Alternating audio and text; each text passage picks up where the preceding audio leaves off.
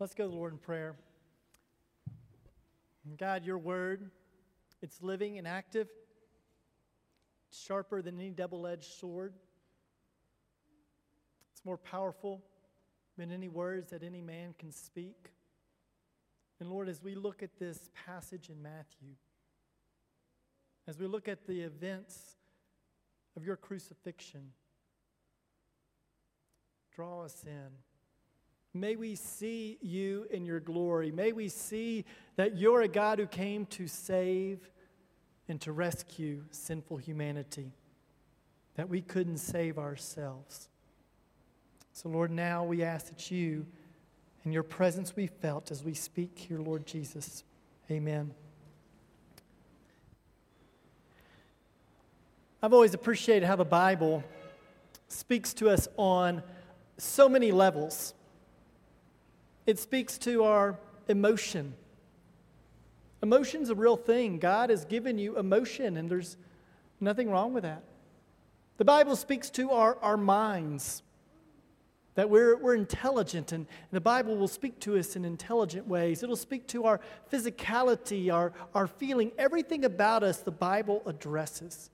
And one of the things I love about the Bible, it's rooted in real places, real people, real things that happened. And history over and over again just bears this out.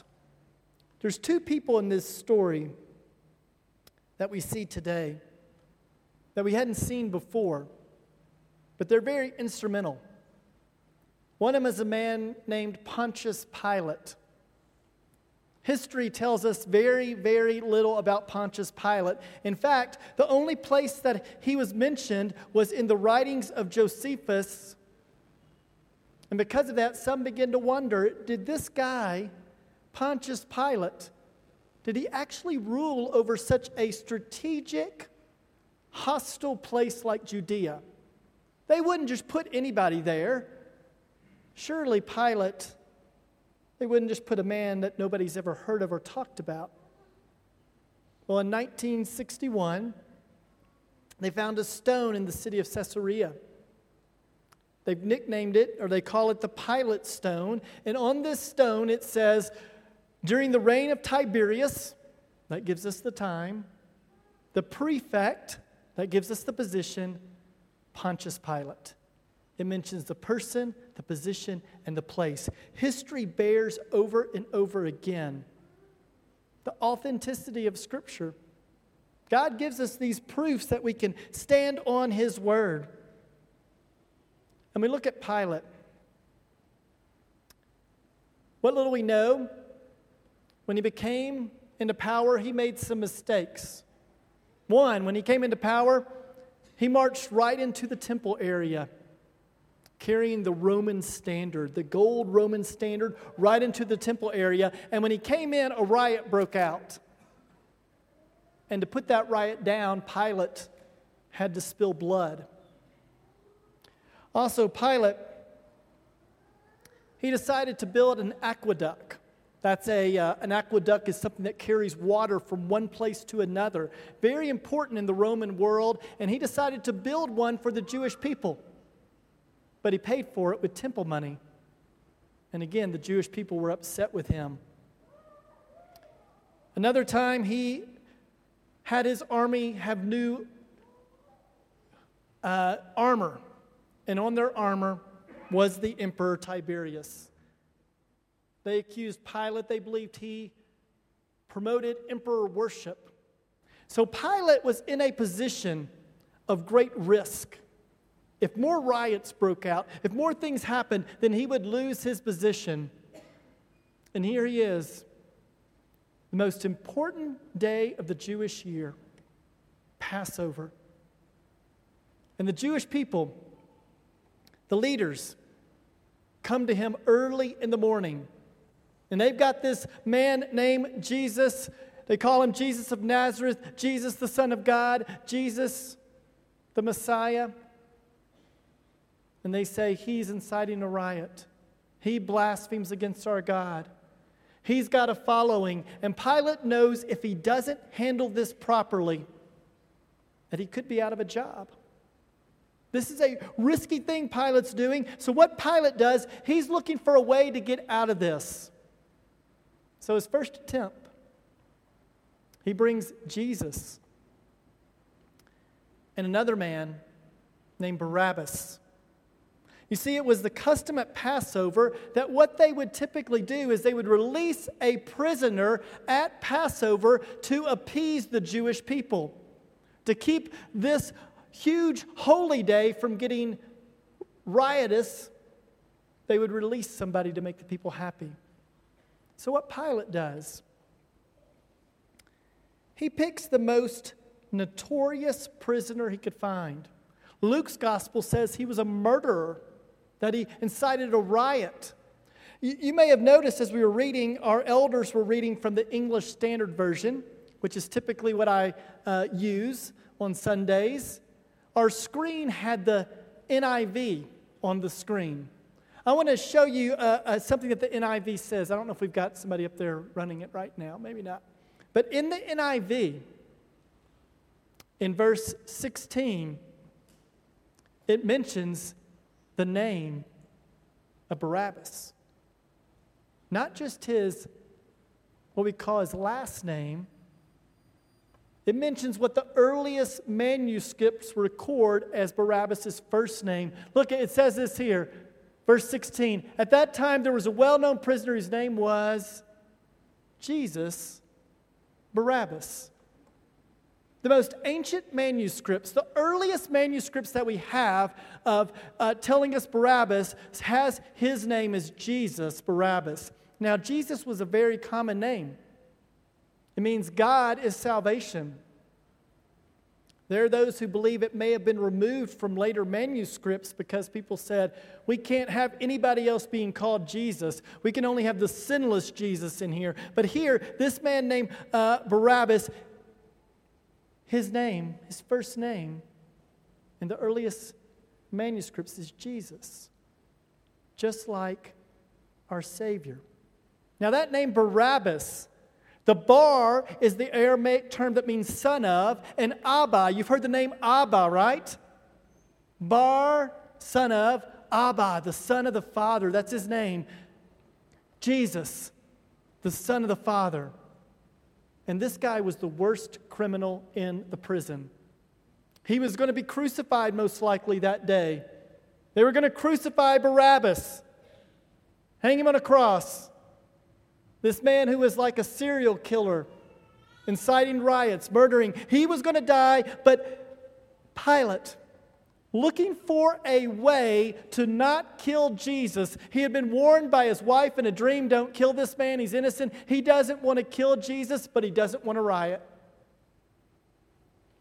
And he brings the worst man he can think of.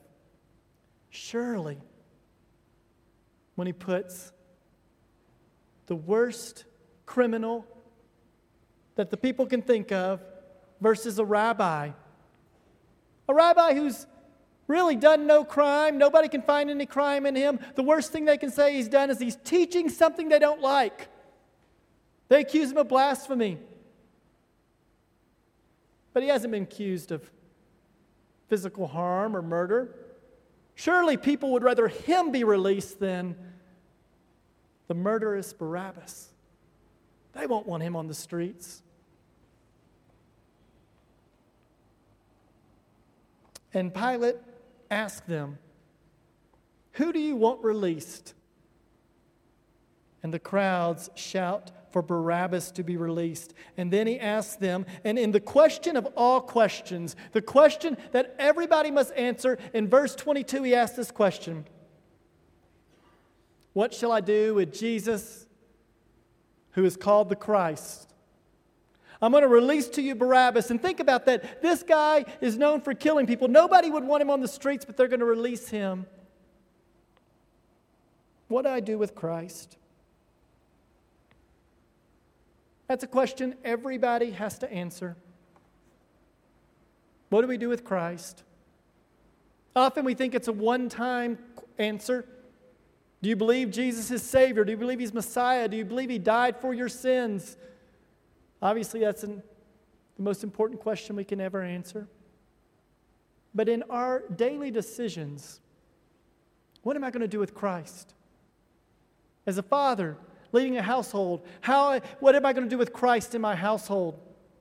As a husband, what am I going to do with Christ in my marriage?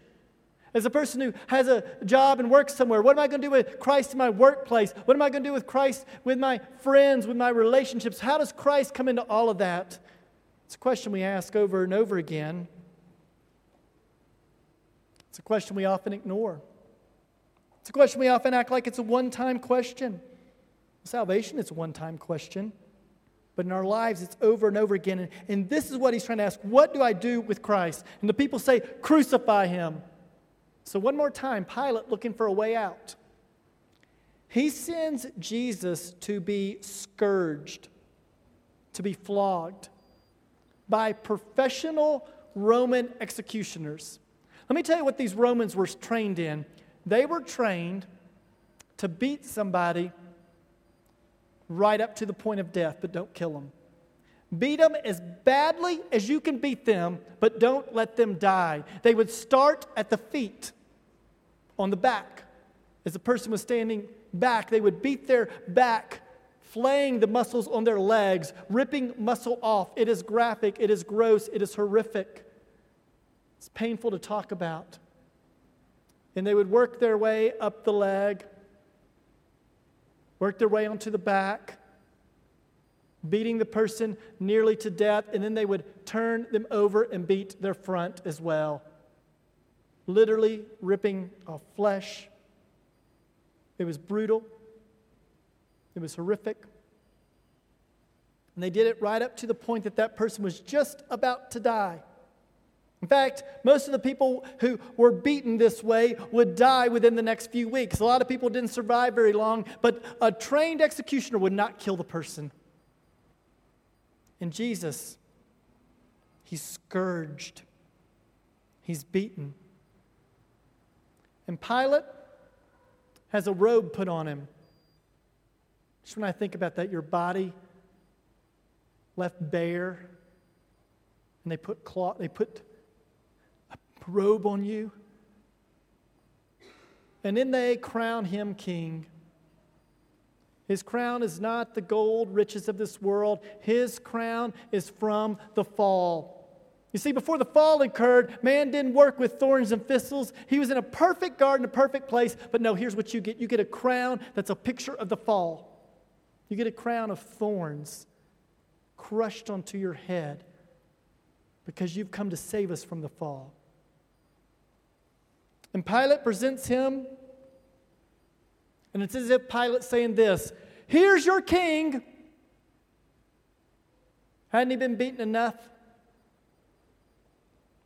But the people shout all the more, crucify, crucify, crucify. And they take Jesus to the cross. And Pilate puts up in all three languages, Aramaic, Greek, Hebrew, here's Jesus, King of the Jews. And the religious leaders come and say, take that down. We reject that. And he says, it's up there. Deal with it. And Jesus hangs on a cross. And for 3 hours on the cross, we're told darkness covers the earth. The night before, Jesus prayed, take this cup from me. Let me tell you, Jesus didn't want to be beaten. Jesus did not want to die on a cross. He was a man. He didn't want that, but that's not the cup he was afraid of.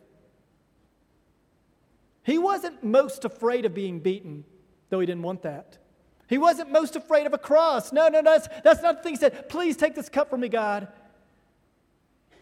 The bitter cup of taking the sin of the world upon him, of him there on the cross.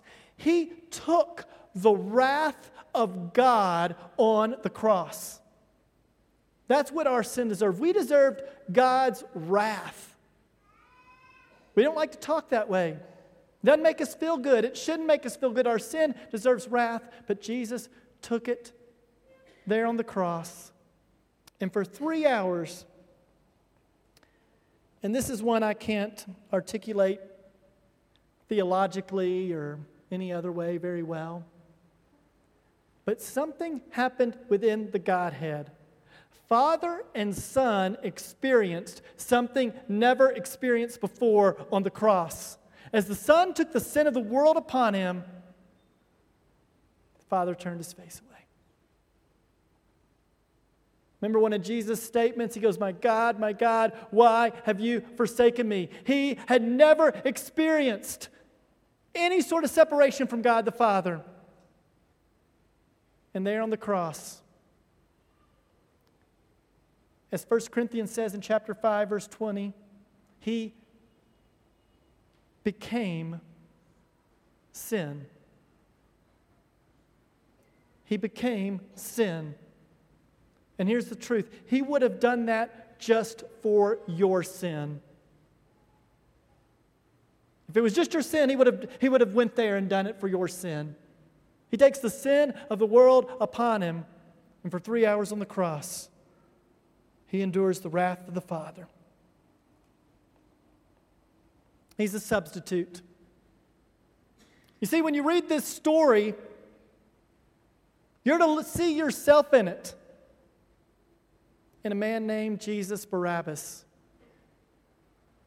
Barabbas should have been on the cross. Barabbas was a guilty murderer. He was guilty of sin. He deserved to die on the cross, but he goes free. And Jesus hangs on a cross dying. That's who we are.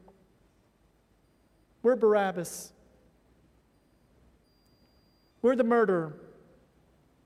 Oh, sure, I venture to say nobody in this room has murdered anyone physically, but Jesus says if you have hatred and anger in your heart toward a person, it's the same seed as murder, that we are found sinful, we are found guilty, we deserve the judgment of God, we deserve the cross, we deserve God's wrath, and Jesus steps into our place. So as we read this story, we look and we go,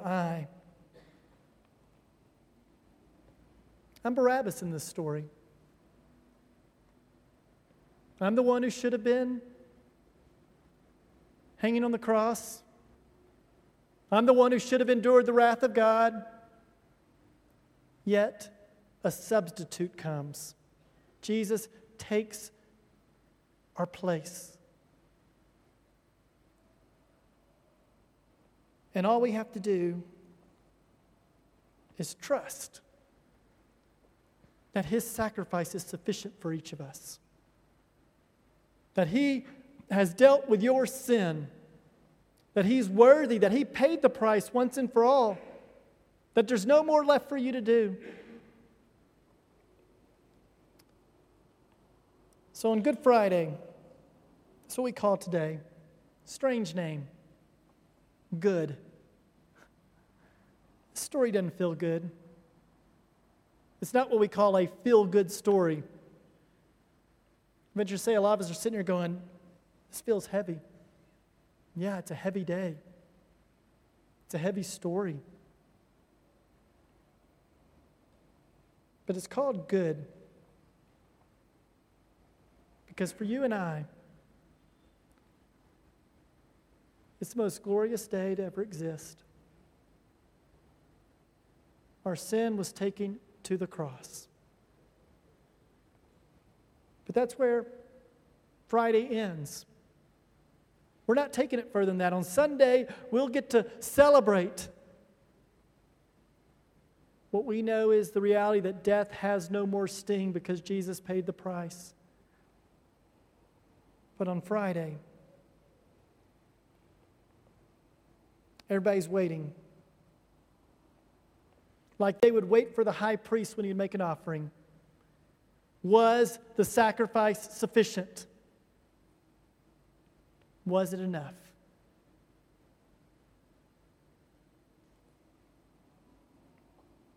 It's my sin that sent Jesus to the cross. That's something for each of us. Each of us to look and go, it is my sin. It's your sin. We take ownership of it. My sin sent him to the cross. My rebellion, my love of my own glory, my love of this own world, my love of my own ease, comfort, whatever it is, my fame, whatever it is, that sent him to the cross.